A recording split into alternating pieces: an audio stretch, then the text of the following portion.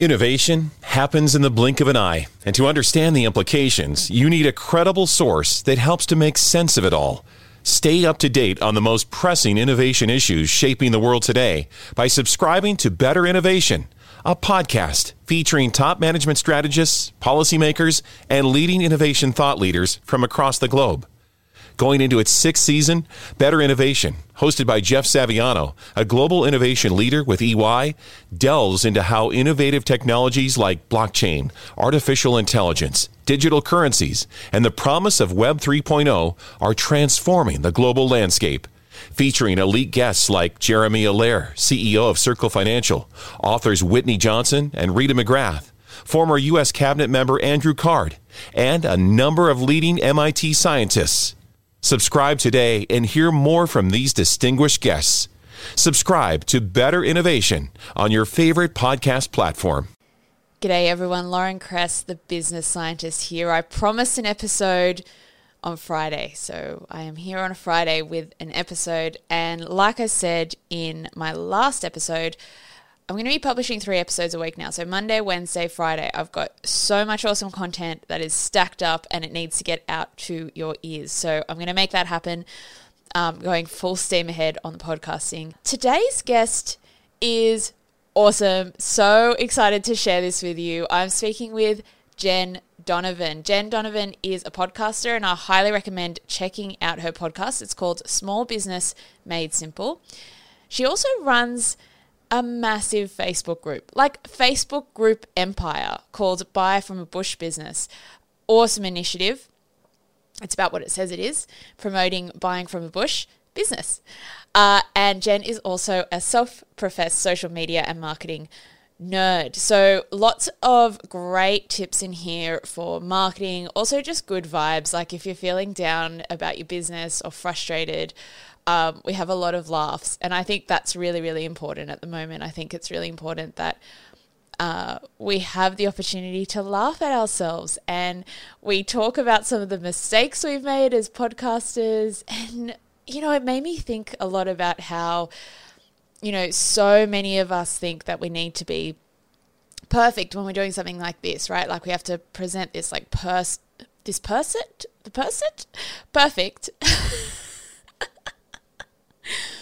front, you know, that we have to get everything right first go. And, you know, Jenn and I just talk about that. We talk about some of the big mistakes we've made. So I think you guys will really enjoy this episode. If you do like this episode, please share it with a friend or multiple friends, even better. It really helps to promote this show, which, as I mentioned last time, has no sponsor. So my business was sponsoring this. But I've decided to go in a really different direction with like my life, basically. What I realized is like, this is what I love to do. I love to podcast. I love to interview. I love to do video content. I'm on YouTube as well. If you haven't checked me out and you like this content, you're probably going to like my YouTube content too. So go check that out as well. youtube.com/c/Lauren Kress. I do some other stuff on there as well about like science and philosophy, as well as the brand and business stuff. So having a lot of fun doing like YouTube live streams and LinkedIn live streams and podcasting and everything. And yeah, so this podcast is free. However, it would really help me out if you have the means to do it. If you could buy me a cup of coffee as a once-off thing or as a once-a-month thing, if you enjoy listening to this show. It's great for me to know that there's value in what I'm doing for you. You can claim it as a business expense because I'm not a tax person. I don't want to open myself up to liability there, but this is business education, right? So I would think you could speak to your tax accountant. Do not take my advice for it. But if you could shout me a coffee, that would be awesome because, you know, collectively it really starts to make a difference. So yeah, if you want to do that, if you want to buy me a coffee, you can go to ko-fi.com. It's ko-fi.com/Lauren Kress. And then the other thing I'm basically doing is I sort of am like an interviewer for hire. So if you're kind of been thinking about, oh, I want to start a podcast, but actually I don't want to interview people, I want to share my knowledge, or you want to put together a video series, or you want to put together a blog series, book in a chat with me. Let's talk about what you want to do, because my fees are very reasonable. And what I'm doing is sort of like helping to get all the best insights out of your head and onto somewhere, into some sort of recording, whether that's on Zoom, whether that's in studio, whether that's after a live event, not right now, but in the future.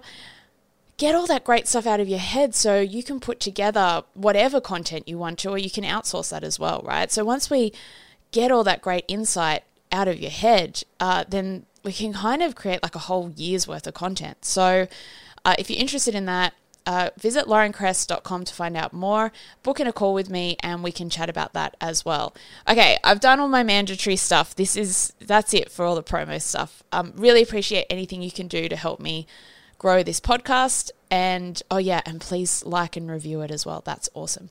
Okay, so back to Jenn.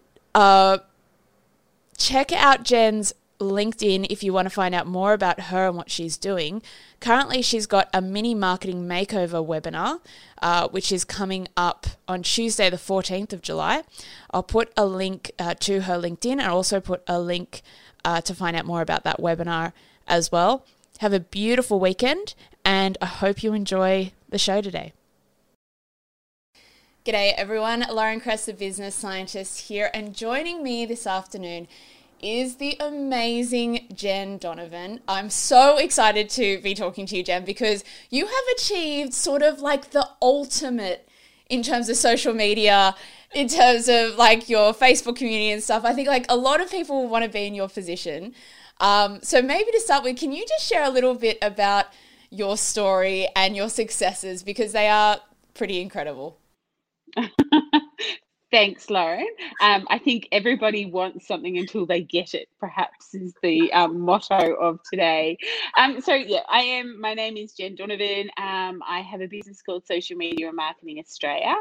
And I have a podcast called Small Business Made Simple. And that's kind of my philosophy for my entire business. That and No Point Dreaming Small. They're the two things that just keep threading through everything that I do in business. But I actually started off in law. So law is where my career started way back, out of uni. And then it kind of progressed to my best friend and I having way too much wine to drink one night. And we decided to buy a retail shop.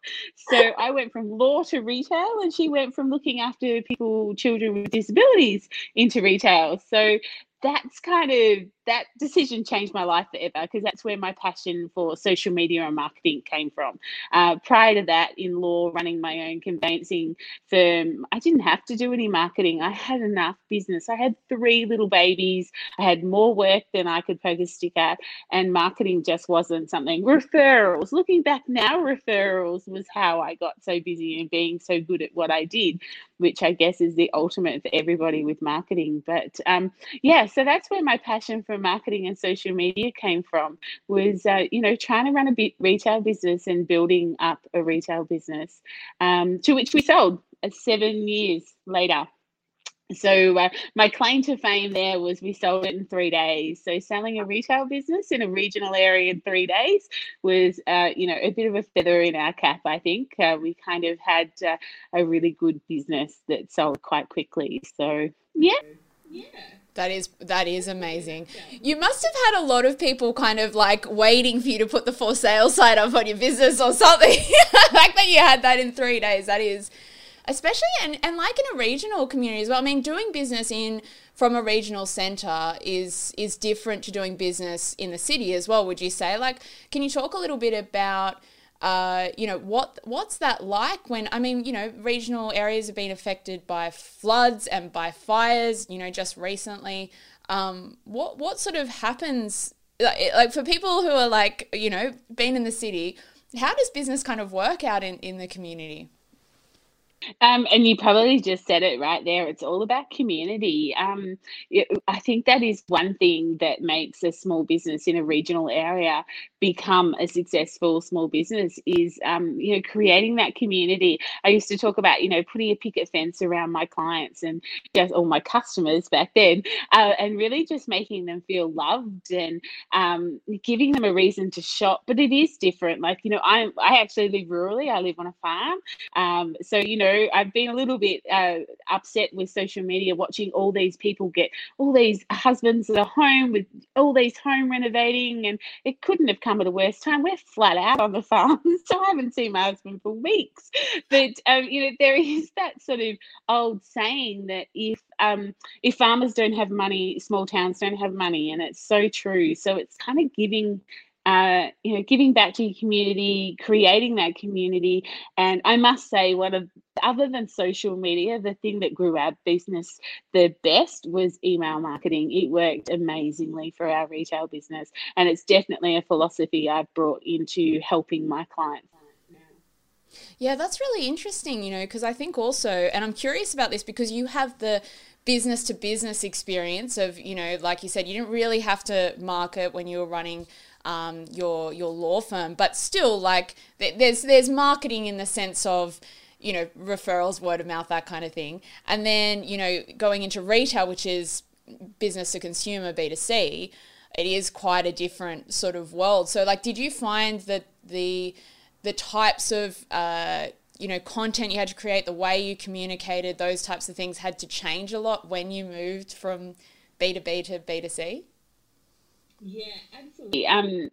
And I really, like I said, I really didn't know what marketing was when I had my conveyancing firm. Like, literally, we didn't, other than having, a bricks and mortar with a sign out the front and, having great relationships with real estate agents and doing a good job. That's kind of how we got our business. And I guess at the end of the day, we weren't making millions. Like I said, I had 3 little children. So it was a mum doing a business with 3 little babies at the end. So you can imagine, I didn't want 9 till 10, 7 days a week type of thing.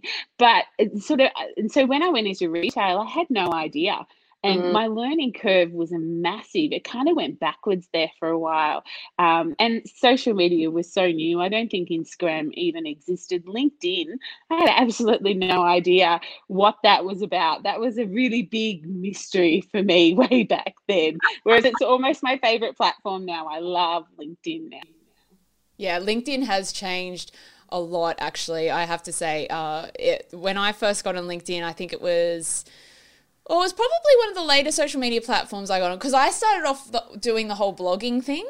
And, so I kind of was like, how do I get people to my blog? Like, this is back in, 2007. How do I get people to come to my blog? Oh, I need to go and talk about it on Facebook. Okay, I guess I'll go do that. Oh, Twitter. Apparently people are using Twitter. I probably should do that, And LinkedIn was kind of even now I talk to people who are like, LinkedIn, why would I use LinkedIn? I'm like, yeah. It's awesome. Maybe I'm biased, I'm on the platform now, but... So you mentioned community, and, obviously when you had a retail business, you're actually in the store speaking with customers. You mentioned making them feel important and feel cared for and loved. Translating that into the online world where, you have a Facebook group now that has, nearly 250,000 members, which is just incredible. And you grew that in 6 months, which I'm just like, how did you do that? How did you do that? So did you find, was it sort of like just taking that and translating into sort of your online community, or was it a bit different in terms of, growing an online community versus growing an actual physical sort of, customer community? Yeah, I guess in some ways it is different, but the principles are the same. It's that know, like, and trust factor. You're still attracting the people who, are excited by what you have to say, or that, want to hear more from you type of thing. There is, of course, online you do attract all sorts, and there's a bit of weeding out that happens there. And I have two Facebook groups. So I have one that is quite small in comparison to the other, but one is very business focused. So it's called Like-Minded Business Owners. It's very business focused. It's where I'm kind of building that picket fence around to the people around my tribe almost. So that's that sort of group, and its purpose there is to sort of really help small business owners. And the other one is actually called Buy from a Bush Business, and it sort of it grew organically. I guess at the end of the day, it was sort of like a thought. So I started it in the end of October last year. So basically how it came about was Buy from a Bush was a hashtag at the time, and was starting to get a little bit of trending time down in the Riverina where I live in New South Wales. And I had just come off a week-long tour of doing rural towns. So I'd been on the road for a week, talking to all sorts of small business owners, and they were really a little bit doomy and gloomy heading into Christmas. Because like I said, farmers don't have money, towns don't have money. And so Christmas wasn't looking that great. So I was on my way home from Hay, which is a little tiny micro town in the Riverina. And I just had this thought that I thought, imagine if I could connect all these people. Like I'd met probably 200 people that week that were all small business owners in drought affected areas, with like my friends and my friends' friends, to maybe buy something from them at Christmas time. And a lot of small business owners that I deal with are micro small business owners. So they have a social media presence, but not really an email list, not really a website, which is kind of my job to encourage them to do that. So it was this group, and I thought if I did a group, I could connect the two dots together, which is how it kind of started. So I got home on the Friday night and I headed up the office, and I just, created this group and sent it out to everyone. And I remember, sort of looking back now, it's quite hilarious, with posts in there from me going, 10,000 members. Wow, this is awesome. 20,000 members. That's fantastic. And it was kind of like 100,000 members. Woohoo! Well, yeah, because managing, 10,000, I don't know. If I had 10,000 members in a Facebook group, I would be very self-congratulated. Like, yes, look at what I've achieved. And it is an incredible achievement. Even to get 100 people in your group, I think can be, it's depending on the area you're in, it can, it's hard to do. So yeah, 100,000. I imagine that also completely changes the ball game. Yeah. Look, I saw it really change at about the 110,000 mark. It really turned into somewhat of a beast that needed to be controlled. So that was about the 110 mark. And like you said, I think it's got 246,000 or something in it now. So I'm the sole admin, and it takes a lot of work. But and I guess the reason why it's I can say that it's such a successful group, because I think out of the, say, 240 odd thousand people that are in there, 210 are active.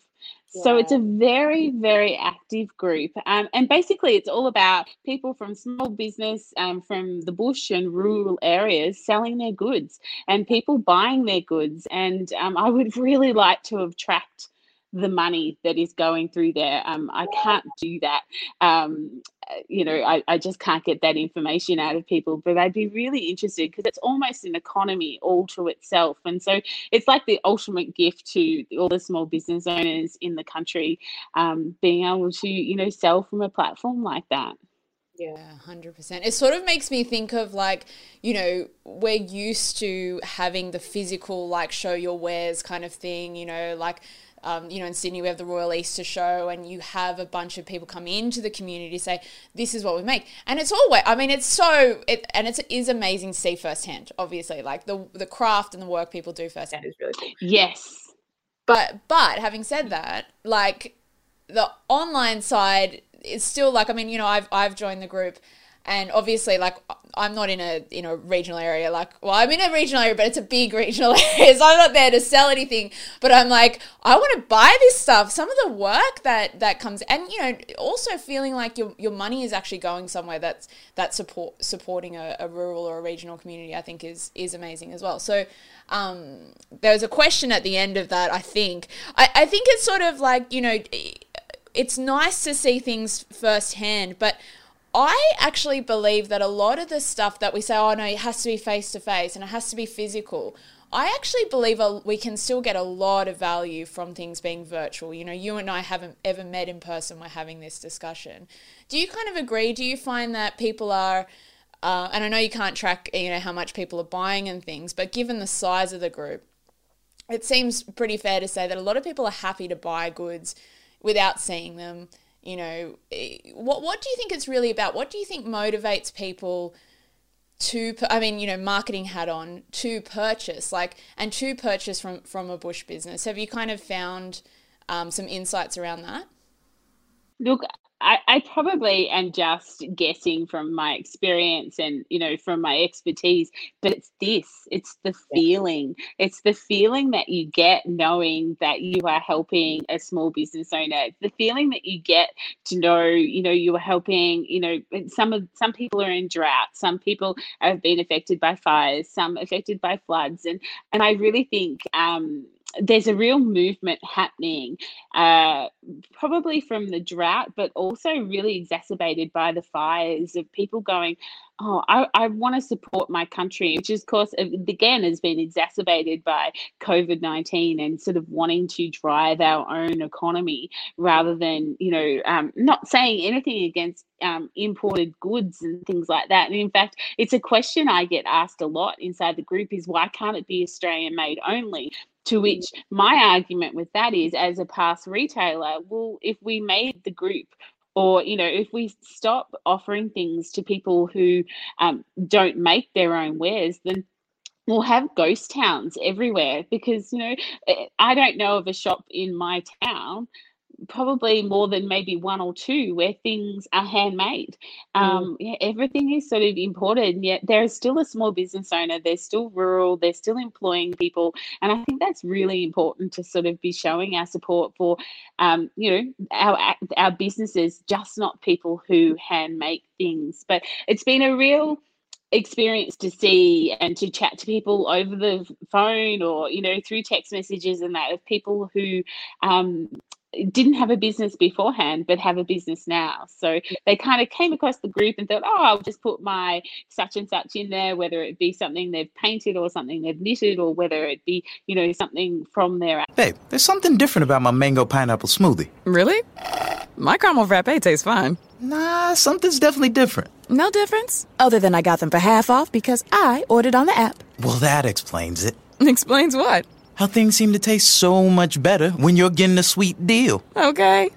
Right now at Mickey D's, get 50% off any size McCafe beverage when you order through the McDonald's app. Ba-da-ba-ba-ba. Limited time only at participating McDonald's. Valid one time per day. Visit McDonald's app for details. Download and registration required. Oh, we could fly. This is your summer. That means Six Flags and the taste of an ice-cold Coca-Cola. We're talking thrilling coasters, delicious burgers, real moments together, and this.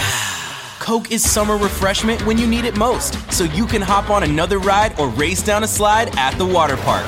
Six Flags and Coca-Cola. Come make it yours. Visit sixflags.com/Coke to save up to $20 on passes, plus daily tickets starting at $34.99. Actual bricks and mortar shop, and then all of a sudden, you know, they've got themselves all these new customers and all this new business. Amazing. So I want to ask you a little bit about, you know, one thing I noticed when you were talking about, you know, this launch just pre-Christmas, and, you know, with the situation that was happening around, and also some of the things that you picked up in terms of almost like trends, you know, things that we're seeing in terms of people are starting to vote with their wallet more. People are thinking about where they put their money. So for you, was it kind of like looking at, you know, you had these 200 conversations. And I think this is a step that a lot of people miss out on when they go to market. You and I were talking about it just before we started recording, right? Which is like, I talked to a lot of startups, a lot of entrepreneurs who are kind of in their product development stage. and they'll go, oh yeah, but then we just need to do marketing, like it's sort of like this afterthought. But you kind of need to get to know your market first before you know what product or platform or community is going to meet their needs, right? So did you kind of have like a process for that, or what did you find was so valuable about having all of these conversations with others?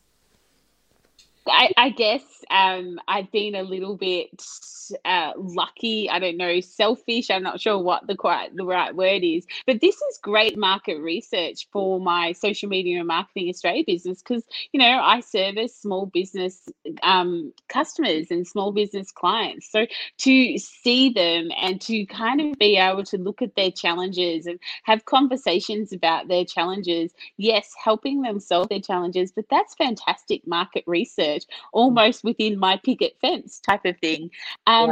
Yeah, but probably the biggest thing that I've found, which is a little bit worrying as a marketer, is that a lot of people have got all their eggs in a social media basket. And, if you took my group away, or if you took social media away, their business kind of disappears overnight. And that isn't just within my group. I think there are a lot of small business owners out there who have everything in the one basket, which I think is just such a rookie mistake and, can end up being quite detrimental.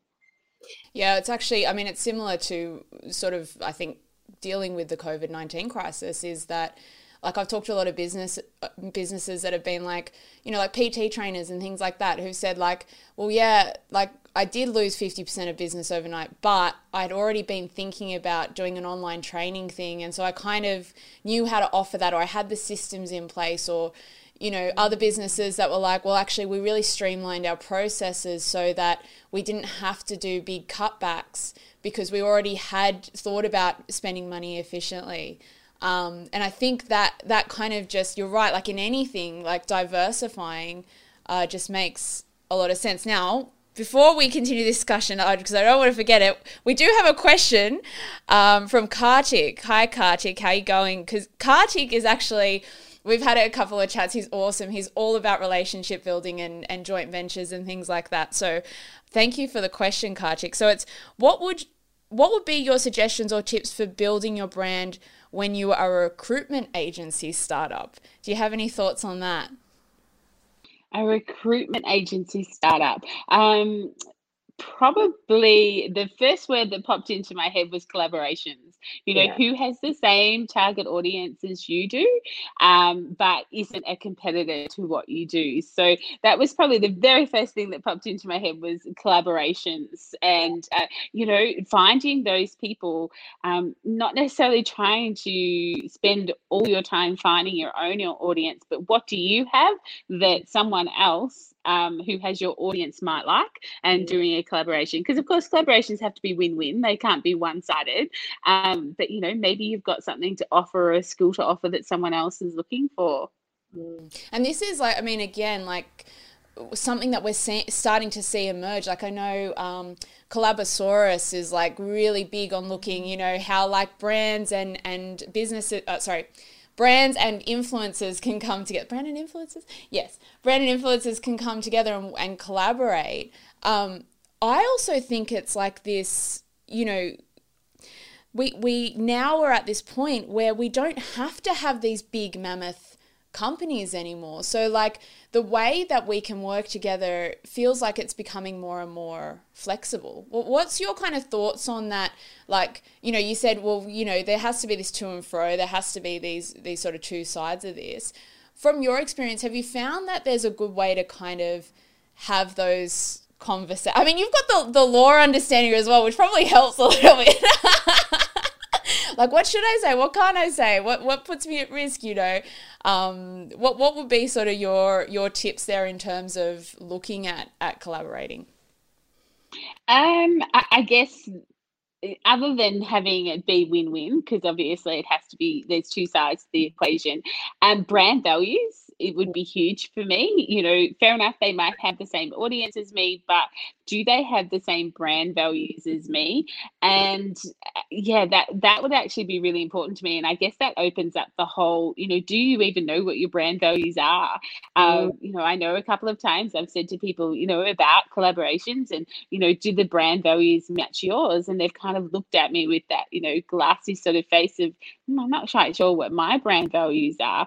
And I think, you know, perhaps you just haven't articulated them and written them down and had them out there for the world to see, which I think is really, really important at the end of the day. We should definitely be putting our brand values out there. But I'm just going to step back just one step in how you were saying, you know, how people have these ideas and it's like, now I just need some good marketing. My mentor that I had for many, many years put me in good stead and always sort of rammed down my throat, basically, telling me, you know, that marketing is everything. Because everything you do and say says something about you, whether you meant it or not. And I think thinking of marketing like that will hold you in very good stead, because I think, especially in rural areas, maybe I'm a little bit tainted because I am from, you know, a rural area. You know, I market in the supermarket. You know, I have people ask me questions in the supermarket, whether it was in my retail days or even now. You know, when you go to the bank, you're always on show. You're always marketing, and you know the way that you act and the way you treat people, and that all becomes part of your branding, whether you wanted it to or not. Yeah, I think that is such a good point. By the way, Kartik said thank you for answering the question. Great inputs. I think that when we're thinking about branding, like a lot of people think about, or when we're thinking about marketing, people think like, oh, it's like my logo and it's like what we say about ourselves. And it's like, well, actually, it's more about like who you show up to be. So your example of like being in the shops, like that's how I think it's like, well, I guess especially from a small business perspective, we kind of are our business, right? So it's like, for me, like, and so many times my husband always laughs at me because he's like, oh, you're networking again. I'm like, I'm always networking. We'll be at a barbecue on a Sunday at a mate's place. And I'm just like, someone will say something and I'm like, oh, actually, blah. And he's just like, how do you stay on? Like all the time, I'm like, because it's actually me. That's actually...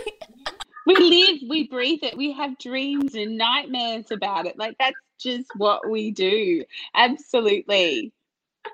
We analyze TV shows and analyze ads, and we just never, ever switch off. I heard, like, apparently Mark Ritson was saying something about, one of my friends is doing a course with him at the moment online, and he was saying, like, oh, you know, once you're a marketer, like, you can't unbe a marketer. So it's like, I'm not quoting verbatim, but it's like, you can't unsee things. So, like, when I see an ad, I'm like, I don't know what a consumer's seeing. Because, like, I'm always deconstructing the ad and being like, what are they trying to do? And I'm like, you know, and this is the motivation that they're trying to, like, hit on. These are the pain points they're talking about. And you can't see it anymore. You don't know.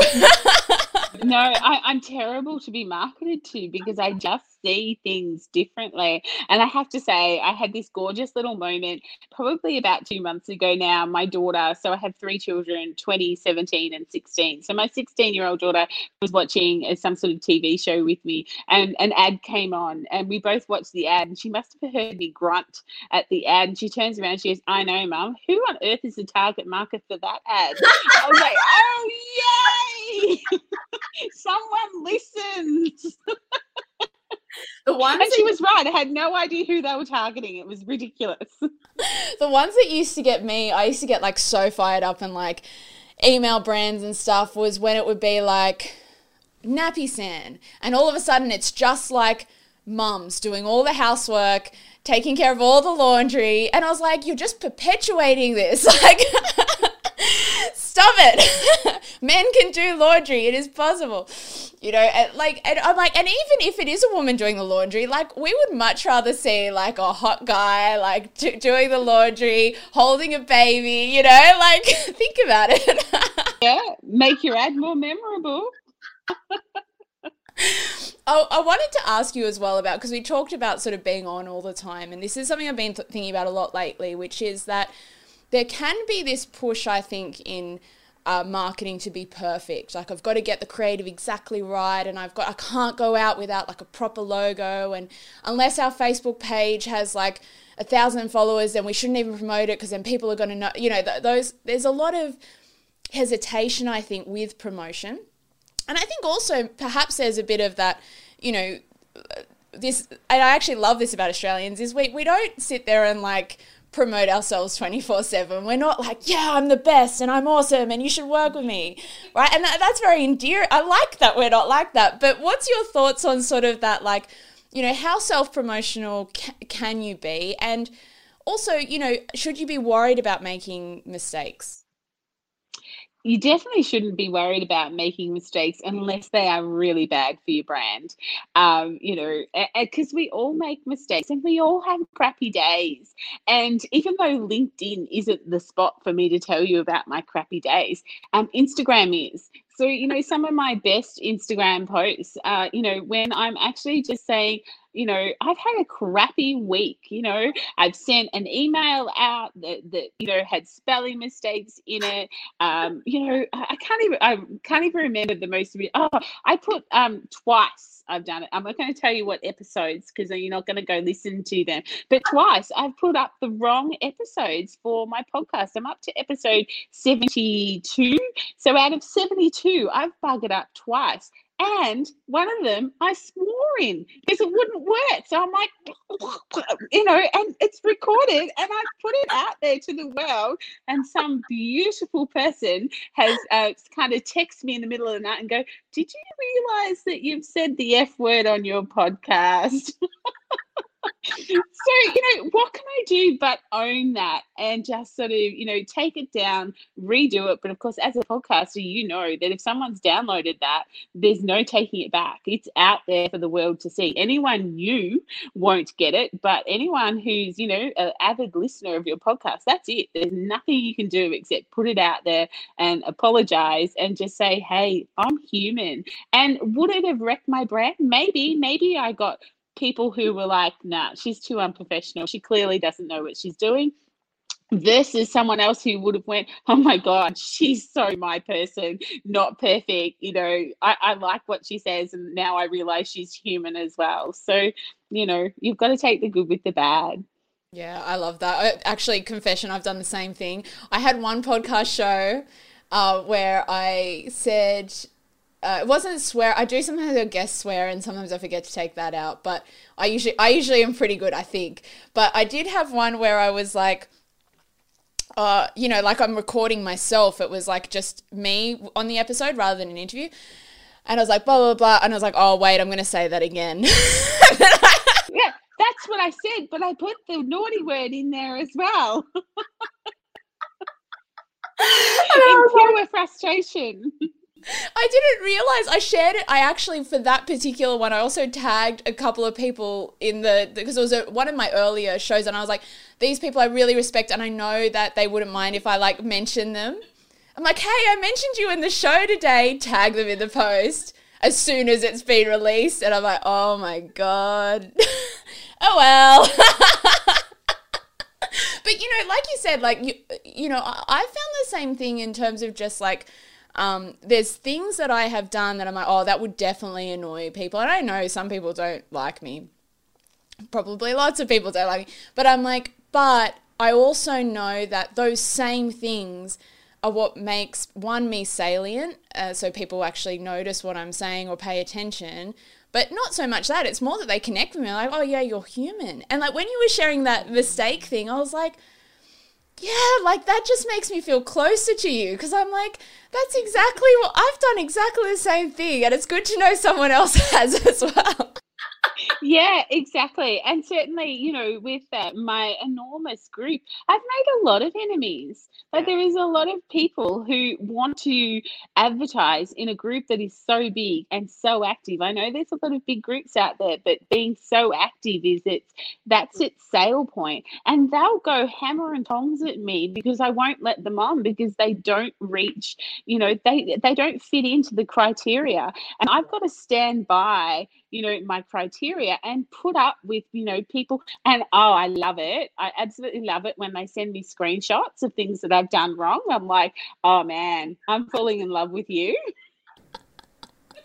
Oh, that's just near trolling, I think, isn't it? Like at that point you kind of go, at that stage, I really do feel like just letting them know that, there's kind of no one else. So if you kind of upset me, you're not getting more chances type of thing. But, and I guess it comes down to the morals and values and of our businesses outside of my group as well. Like I want to attract people who, are my people, and the people who frown upon the fact that, I made a mistake on my podcast, they're not my people, and that's okay. I can deal with that and, hopefully attract other people who are my people. And it sort of goes back again to, the brand value stuff that you said before, which I just think is such a great point. Like, so many of us will make decisions based on, the money side. I think that generally gets pushed in collaboration. So how much money can I get out of this person, or how much reach can I get out of this person? But, the right from personal experience, some of the best collaborations I've had have been with people who have very small audiences. It's not that they have this big audience size. It's not that, but it's like, oh, we just really are similar. We've got the same values, and my clients will love you and your clients will love me. And we don't have to have heaps of them, Yeah. And some of my best collaborations have come from people who are actually in the same industry as me. We do slightly different things, but we're marketers.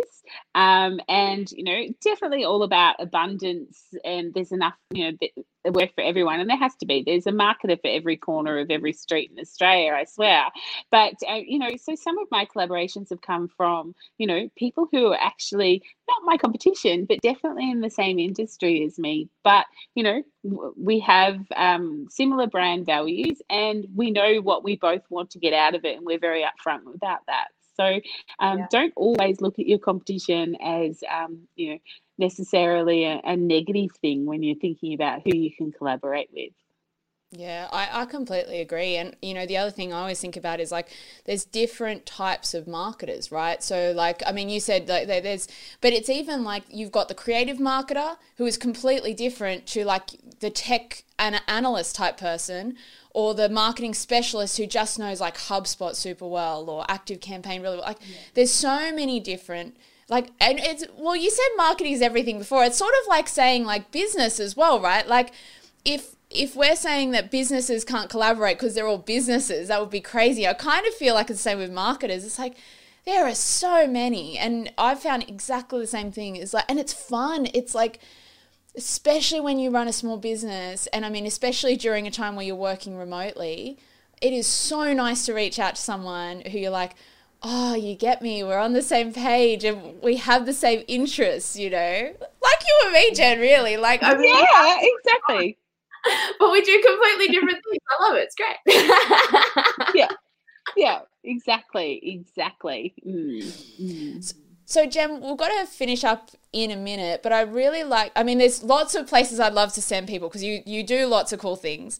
So I'll make sure we put all the links to, your podcast and everything. But for people who want to get in touch or they want to find out more about your Facebook community, what's the best way for them to do it from here on LinkedIn or from Facebook? Yeah, of course. Certainly, get in contact on LinkedIn, send me a little message. If we're not already connected, connect in. Let's just, have that connection and see where a LinkedIn friendship, of course, can go. You can always send me an email as well, or come across onto Facebook and follow, Social Media and Marketing Australia. Or really, I think you'll get to know me the best probably by connecting on LinkedIn or listening to the podcast. You get to hear this dulcet tone every single Thursday. Love it. Well, make sure, obviously, you'll be tagged in the post once we finish this, streaming this as well. And Jen, if people want to find out more about did you mention your website link? I'll put that in here as well. But do you have a website for people to go to? I do. So it's socialmediaandmarketing.com.au. Awesome. Jen, thank you so much. It's been a lot of fun. I feel like we're going to... Yeah, definitely. This is just the beginning. But thank you so much for inviting me. I'm very jealous. LinkedIn, if you're listening, I'm very jealous I don't have LinkedIn Live. So we need to make that happen. LinkedIn, we need to make that happen. We need to get this lady on LinkedIn Live. Yeah, stop rejecting my applications. Thanks, everyone, for listening again. I'll talk to you soon. Beautiful. Thanks so much. Bye. Bye. Oh, we could fly. This is your summer. That means Six Flags and the taste of an ice-cold Coca-Cola. We're talking thrilling coasters, delicious burgers, real moments together, and this. Coke is summer refreshment when you need it most, so you can hop on another ride or race down a slide at the water park. Six Flags and Coca-Cola. Come make it yours. Visit sixflags.com/Coke to save up to $20 on passes, plus daily tickets starting at $34.99.